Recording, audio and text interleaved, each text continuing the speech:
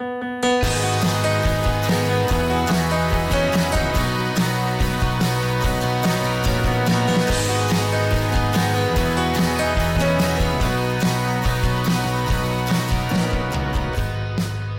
everyone, and welcome back to the Footy Talks podcast. I've decided I have nothing new to add on Toronto FC, so I'm kind of tired of talking about them anyway, so I've decided to go in a different direction this week.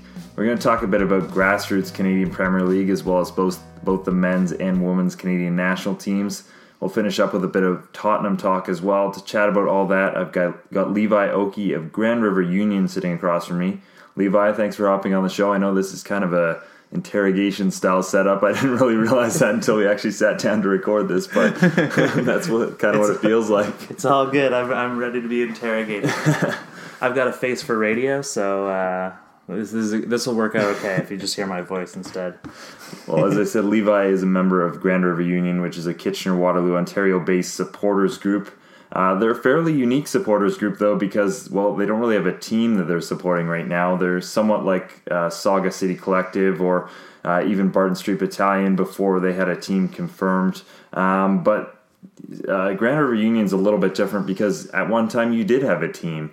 Talk us through a little bit of that situation and, what the kind of history of this group is. Yeah, so my history of the group starts back in probably about 6-7 years ago now when KW United started up. They did a big announcement. It was in the Record, which is our local newspaper, and they had like a meet and greet for a bunch of supporters of the group. And so there was about 45 of us there that showed up, and I think we were at Kitchener Soccer Club at Bud Park, and basically we started talking about like how can we do a supporters group for KW United.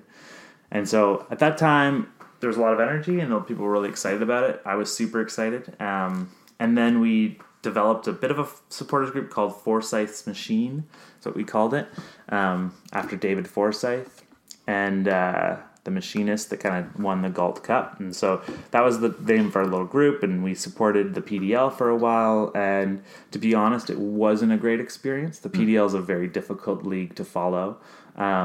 We did connect with Detroit City, which we still maintain like a really deep connection with Detroit City. We had great times playing against London, but for the most part, it was pretty hard to do. So some guys reached out to me when they heard about this CanPL thing. Is it still a rumor? Mm-hmm. They said, hey, we hear you guys have a supporters group. Do you want to talk about this stuff? And so we were like, sure, let's do that. And so a bunch of us founders kind of brought together again, and we started what we call Grand River Union, which was kind of a way of just saying, we're going to bring everybody under one roof again. Forsyth's Machine kind of did its own thing. There's about 10 to 20 of us that would show up at games and have a good time. But this was hey, now we have this much bigger group, and this whole idea of CanPL and KW right at the start sounded like they'd be fully on board. KW United was a bit of a pioneer in terms of playing a lot of Canadians on their roster very early, similar to TSS and Calgary, where it was they had a real focus on Canadians. And Barry McLean, as people with TFC know, he has a lot of connections in the Canadian soccer circles, so he knew everybody. And there was a lot of young players. We got Jay Chapman, Sergio Camargo, guys that their names are still around. They'll probably be in the CanPL. We're expecting to see a lot of KW United players in the CanPL. Yeah, that makes sense. I think a lot of those kind of Canadian names that have been kind of lost in the wind a little bit will resurface in the CanPL, which is exactly what the league is for. Obviously we've seen a lot of teams launch 7 teams, and we all thought there was going to be an Ottawa team as well until all of a sudden there wasn't. Where's Kitchener, do you think, right now in this conversation? Because the league has said that they are talking with ownership groups, and they're trying to maybe see if they can push one forward a season earlier than they would have expected to be that 8th team. Yeah. If you look at the alignment, it would make sense that that's a team on the east coast of Canada. Yeah. Have you heard anything? Or it's hard to say. What we've always heard from everyone that we know that's been involved. So the CanPL guys have shown up here. They've chatted with us and talked us through stuff, and it was a lot of fun to kind of pick apart what is our community about, which was the big focus on it. But the biggest issue here seems to be a stadium issue. And so we don't really have a great stadium. Wilfrid Laurier Stadium is probably the biggest, formerly called Seagram Field. but it's a wooden stand, and it is really not ideal for any sort of higher level competition, as well as there's no ability to do like, those higher investor boxes that they've got in every single stadium now, where you can pay a little bit more and you get to have a really beautiful view. That doesn't exist in the stadium. It's one stand, and you all look down on the field. And so my understanding is that's the issue. Where is that headed to? We don't know. We've heard rumors. We've heard lots of talk. The other difficulty I think that's going on is there's like, you'll hear it sometimes when they even talk about it. They call it the Grand River area, because we're 3 separate cities and we're all very unique. Like Kitchener and Waterloo and Cambridge are unique, and there's been talk that it's in Cambridge. So there might be an idea for a stadium in Cambridge, which would be really awesome historically. That's Galt, which is beautiful. But it's also really far from where a lot of the population center is now. So how do you work those things out? And I think my hope is that we're in there in 2020. It'd be awesome if we were in next year. But I don't see how they're going to pull it off, especially once you see all the ticket details come out from Forge. It seems pretty much like, okay, we're probably 2020. Hopefully with the first announcement in 2020, because I know they're working very hard on getting like something together and putting together a package to make sure that we have a team here in Kitchener-Waterloo. And it will be a great rivalry once we start up with Hamilton and stuff. Yeah, for sure. What does the group kind of do right now that obviously you don't have a team to support? So I know that I'm wearing a scarf right now. You're still out and around, and obviously a group of the supporters are going to the Canada game on the 16th. So what's up with the group right now? A bit of everything. We to be honest, we've slowed down a little bit, but we've done. We had our Refugee Cup, which is awesome. So that was our Refugee Fundraiser Cup, where we brought together a couple of local teams, had them play against each other in a gym, and raised funds for KWC United to kick off. And we're continuing to kind of do that sort of stuff, which is just like cultural soccer support stuff. So we did pick up soccer nights, and we've done a bunch of other things like that. In the next little while, we have a charity tournament that we're doing with Barton Street Battalion. We also will have a big...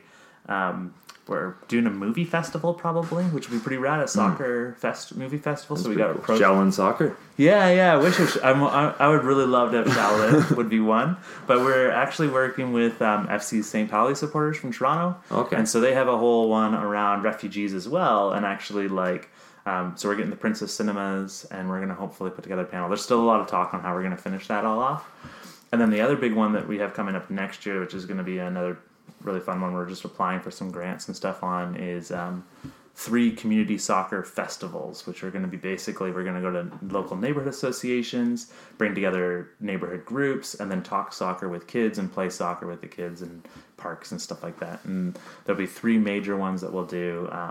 And so, yeah, we're just putting together the final pieces of that, but that will be a pretty fun thing.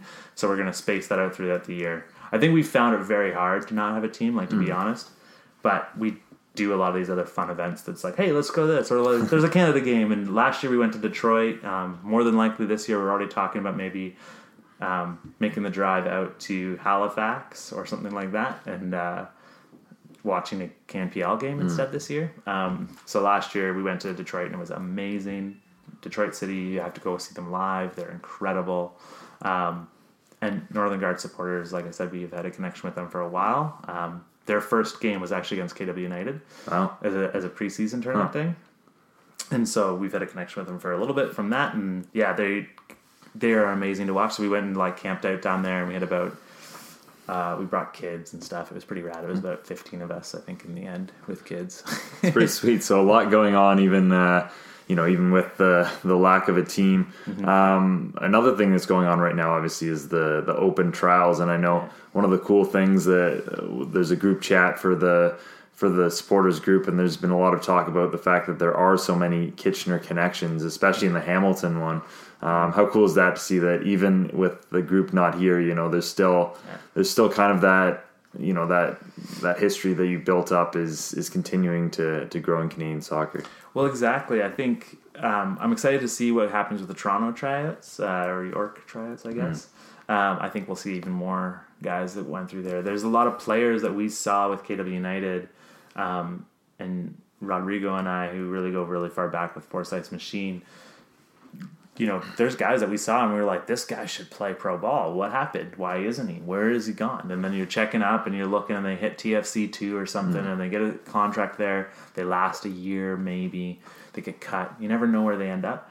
But the one cool one with the Hamilton one is actually was one of the guys that played in a Refugee Cup. He's a Rohingya refugee that's living in Kitchener, and he played college soccer. But I remember playing against him the first time, and I was just like, you are so skilled. This is ridiculous. I don't know why I'm playing against you. He said he had a rough second day of his tryouts, but the first day he felt really good about it. So I'm hoping that we'll see more of those opportunities. And I think that's the biggest thing is like these Canadian kids, some of them are so talented, and they just need the chance to play in front of people and show it off. Yeah, for sure. That's definitely exciting. Let's move on to kind of the big news in the Canadian Premier League right now, which is that now all 7 teams have a head coach. I don't know how the situation worked with the fact that Hamilton didn't fully have a coach for all these trials. I know they missed out on all that Nova Scotian talent that was out there. I hear he was there. I think there was somebody mentioned that there was a picture and they knew Bobby and they said, "That's Bobby." Yeah. And why is he there? Well, and you could pass it off as, well, Sigma's out there for a reason because Sigma's a big academy, but people started this guess, that might be the new Hamilton coach.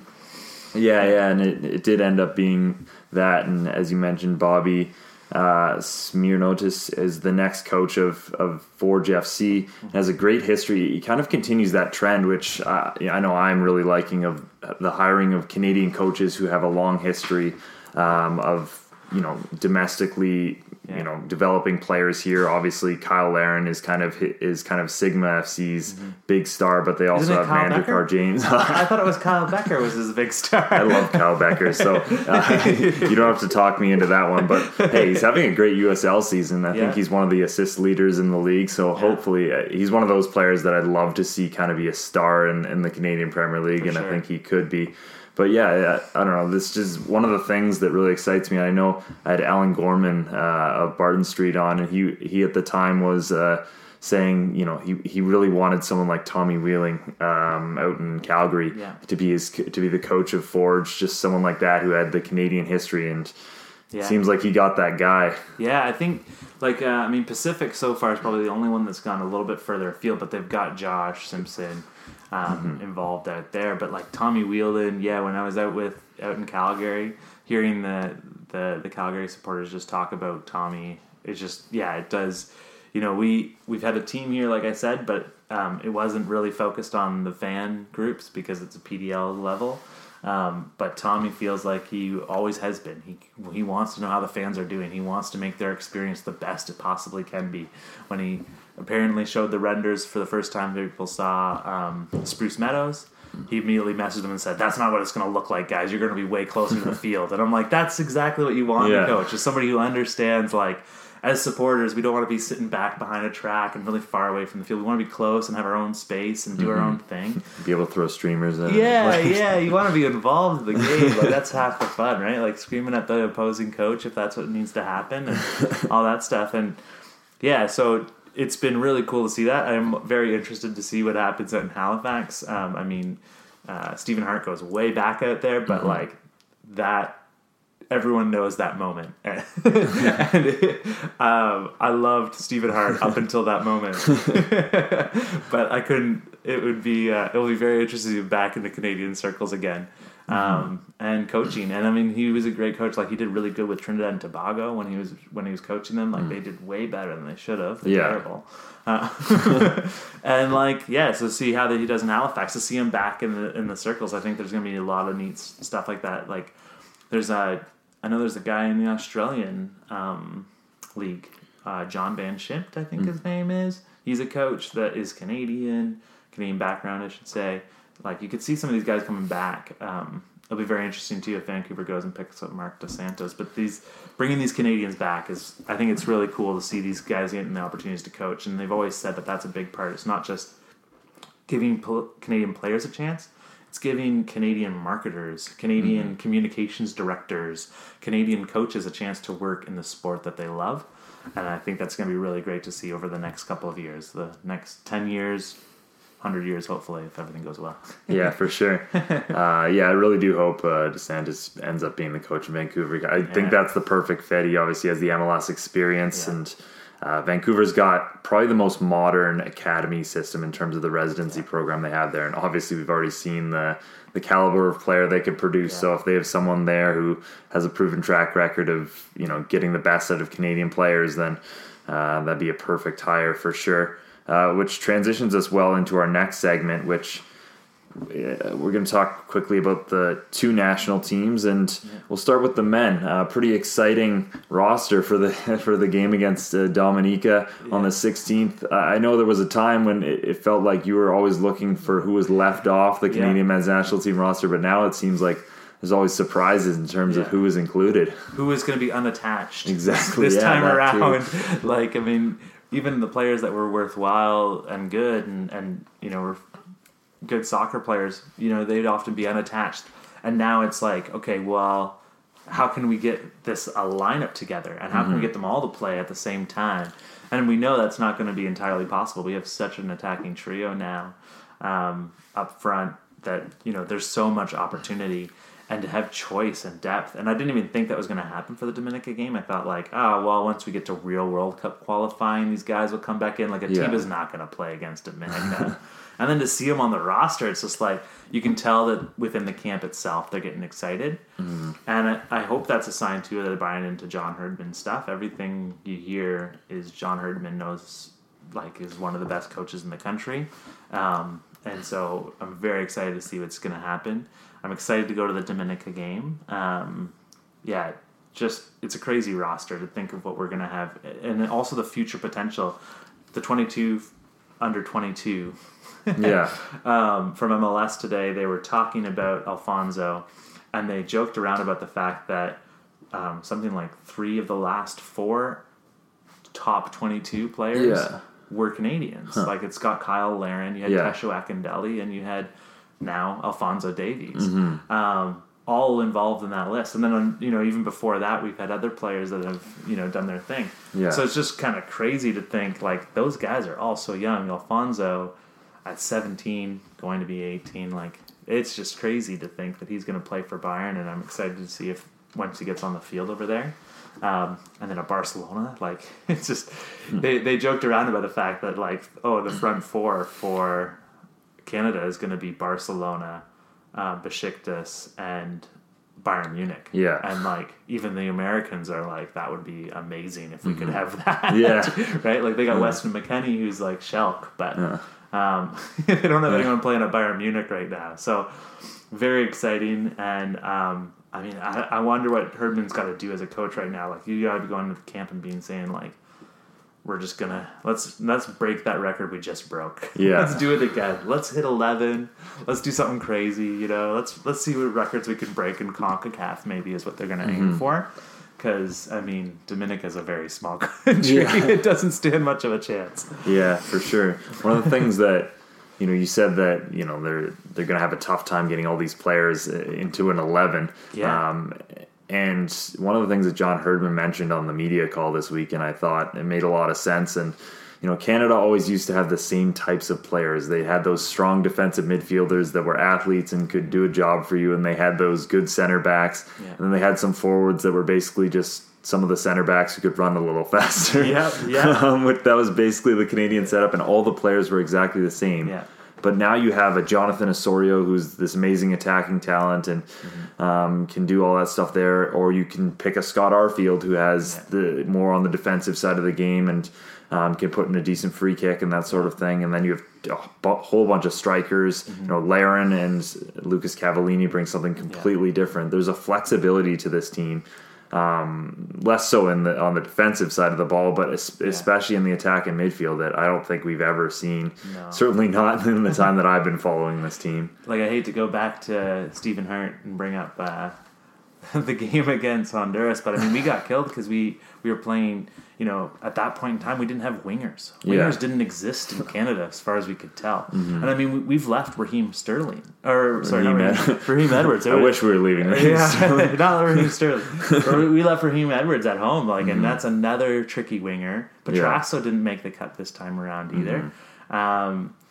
And so, yeah, we have wingers, which, like, has always been strange. We used to always play our strikers. Toussaint was our right midfielder for ages for Canada, right? And we also played Ian Hume, I think, one time out there, which is, like, totally not this role for him. But now we can actually play wingers, and we've got people that are so flexible, and they can, you know, put them in different positions as we need to and adjust the squad as we need to for who we're playing against. You mentioned this a little earlier. Kind of the big surprise of the roster was the fact that Atiba Hutchinson is back. We're not sure for how long. It sounds like he'll be in the mix for the Gold Cup, but we're not sure about qualifying. But you know, it does seem exciting that the player like this is back in the lineup, and that must mean something's going right, because it seemed, especially from what I heard after the Octavio Zambrano Jamaica game, he was kind of a little bit done with the program. But to be able to get him back in, and it seemed like Herdman almost had him right away. Like, he was supposed to be in that March camp in New Zealand, but got hurt. But now he's back in the mix. Having those veteran players buy in is huge too. Oh, yeah, and I think it'll be interesting to see what happens with Atiba. I mean, he continues to be, like, a fan favorite for Besiktas as a center midfielder, but he could, like, you know, he could age and easily go back towards the back line and play there. He's so good at sweeping up the ball, he can play for ages and ages. So, and in CONCACAF, for sure, he can play for ages. I hope he continues to be able to play with us for a long time. I hope he gets another Gold Cup in. That would be amazing. I mean, I still remember 2002 and stuff, and, like, the runs we made back then.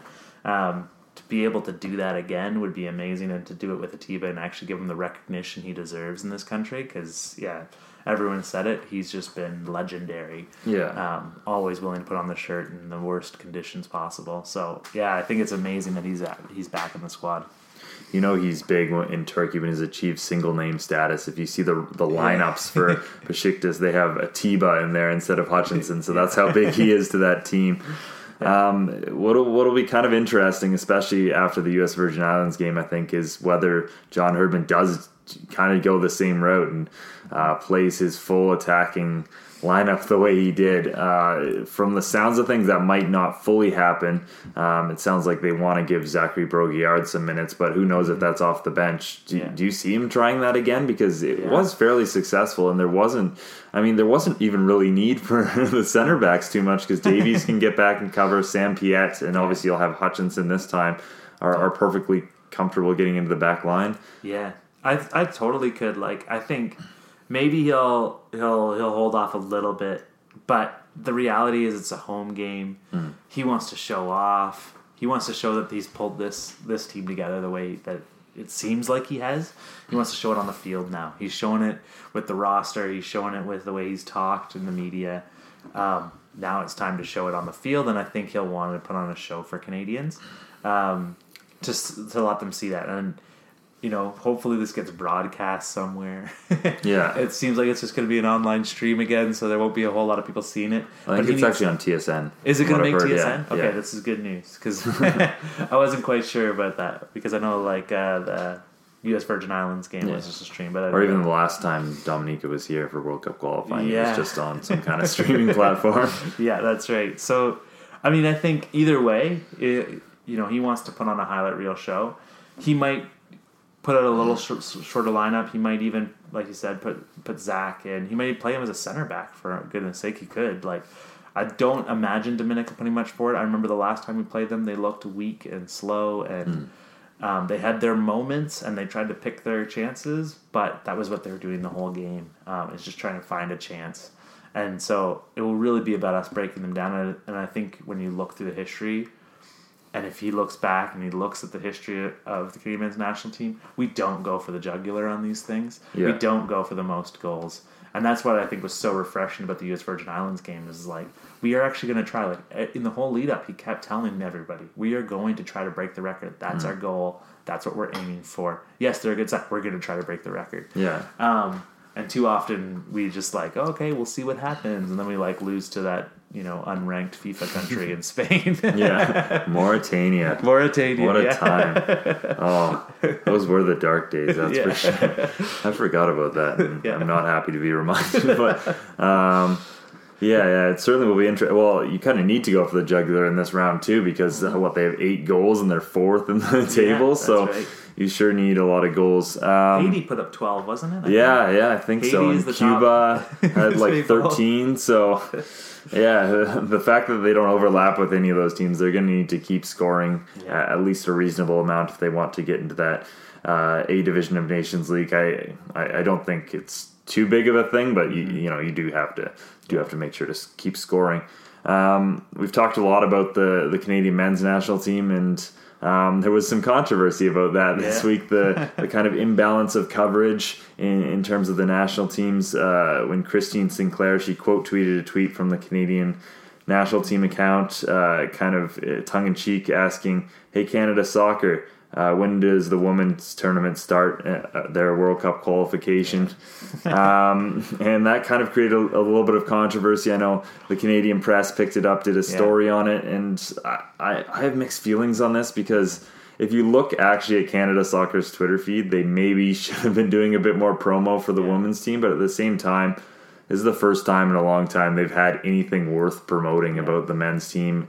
You've got a men's league coming up, and the men's game is actually on TSN. And there's another conversation to be had about the fact that they couldn't get the women's team games a stream, but or at least on a bigger channel here. But you can kind of see why they're all in on the men right now. Yeah, for sure. And I think like the women do have a bit of they've had it a bit rough. Herdman suddenly left. Yeah. They just promoted somebody else from the lower areas. There is a lot of issues in CONCACAF. I mean, I think the Canadian women's national team is going to still do well, but at the same time, like Mexico is really ranking up quickly, and a lot of countries are on the women's side, so it's getting really competitive over there. And so this tournament is not going to be an easy tournament. At the same time, it's a home game, and so I'm kind of with you on that. Like, I'm like, this is a home game. I agree. It would have been nice if they promoted this, but you're not even going to be able to watch it on a major channel. You have to watch it on a stream. Could they have got it on a major channel? Maybe. It's really hard to see. Like, that's up to the major channels, I feel like, and I don't think Canada tried not to. But yeah, it's a home game, and if you saw Steve Sanders' article, like there's a lot of empty tickets. Like there's a lot of tickets available for this game against Dominica, and it's going to look pretty bad if Herdman comes back for this big homecoming. We're going to bring in this whole team out, and we have 4,000 people in the stands for a 25,000 seat stadium. So I think that's the bigger issue. Is like they probably looked at those numbers and were like, oh my goodness, we need to start. Like let's give them more news. Let's get them involved in this, because they really should come watch. We had 9,000 for the last time that Dominica played, is my understanding, and that was a World Cup qualifier. This is like Nations League, which people don't really grasp yet. Yeah. And if you look at all Nations League attendance, even in Europe right now, they're not doing as well as they would for World Cup qualifiers as well in Europe, because it just kind of feels still like a weird thing. Yeah. So I feel like I think that's why they were pushing it. But immediately right after, right, like they started posting I think they replied to her too. Saying, thanks, Sink. And like now Karina LeBlanc's down there, I think, and they've got like a few other people. They're going to do a bunch of stories on each of the women. Yeah. So I mean, it was good that she called them out. I even partially wonder if it was like the CSA itself was like, hey, Christine, do this, because this will create more controversy. Let's get this going. It's a bit of a hard sell for the women as well for this tournament, just because I think they're at the level now where everyone just kind of expects them to qualify. You mentioned the tournament will be difficult, and I agree, but there are 3 slots, so U.S., Mexico, and Canada can all qualify, and I think that's probably what will happen. It's a bit of a hard sell, though, other than, everyone just kind of expects them to qualify for the World Cup, so come 2019, the summer, I imagine we're going to get all kinds of coverage. I also wonder a bit if this tweet was taken out of context as well.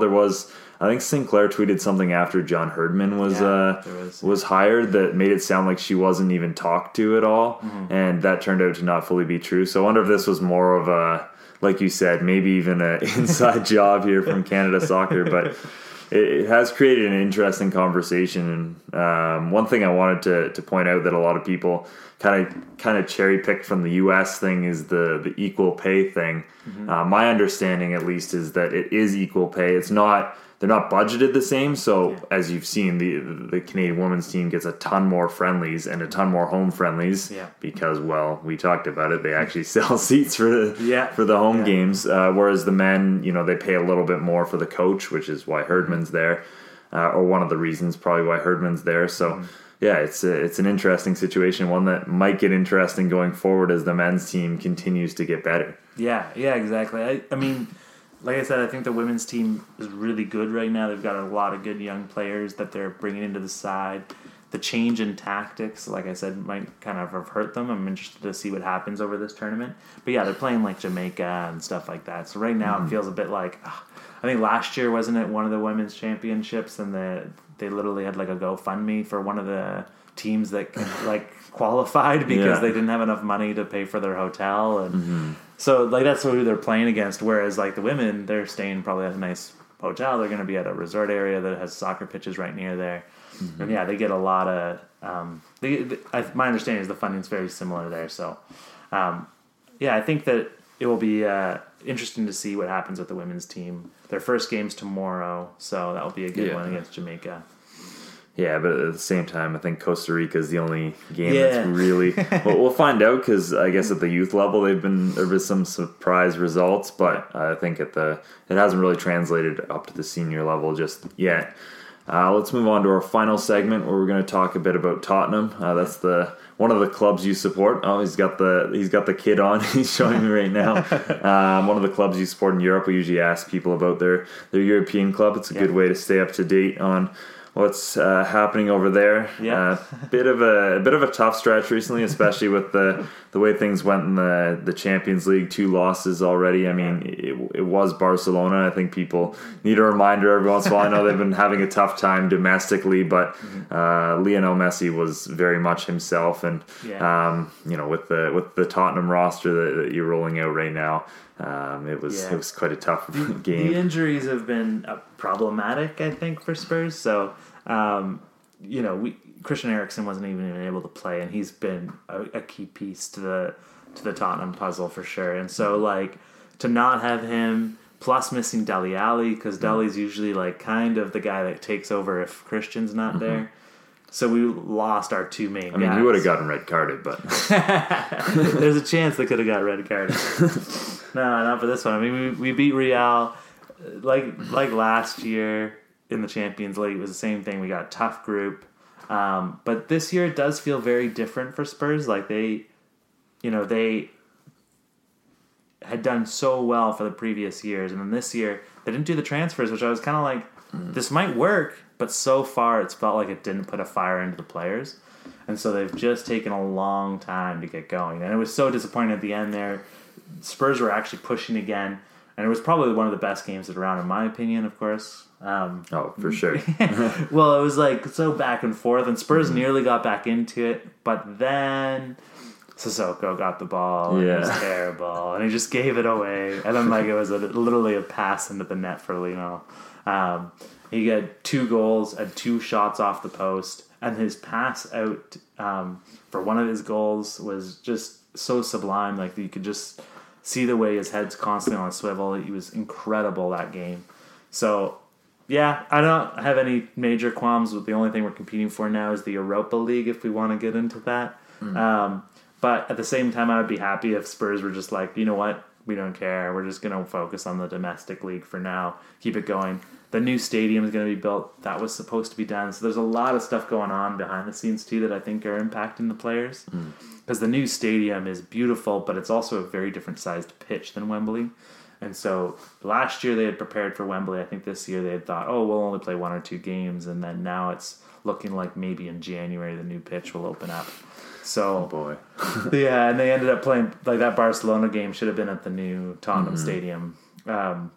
Which would have been crazy, 62,000 seat stadium, and I think it would have been a very different game. But just that reality, I think they constantly kind of ran into it, because even if you looked at the stands at Wembley, they weren't as packed as I would have thought against Barcelona. And it's a huge stadium. It's hard to fill. Yeah, for sure. And how much, you mentioned the inactivity in the transfer window. How much of a concern does that now become now that, you mentioned maybe even punting it in the Champions League because you've got Vertonghen out, you mentioned Eriksson and Dele Alli and Moussa Dembele out as well. And with the lack of squad depth, that instantly makes things very tough on you guys, especially when you're competing on multiple fronts. Yeah, I think Poch has always said I believe in the youth, and Harry Winks, he had a bit of a rough first half against Barcelona. He was definitely overawed. But in the second half, he did really good. At one point, Messi was about to go on a run, and he came in flying from behind and got a sweet tackling on him. And it was just there you go. That's what, that's why I've always liked Spurs. They've usually been a bit more likely to play the local London guys. And so, yeah, I think it is an issue. Hopefully there's some guys to step up. My understanding is the academy is going through a bit of changes too. So hopefully there's some other dudes who can step up. Kyle Walker-Peters competed with the England U20s, and he was there starting right back. And so there's a chance he could get called up into some role. But that attacking role is so hard to fulfill. Yeah. So. Yeah, for sure.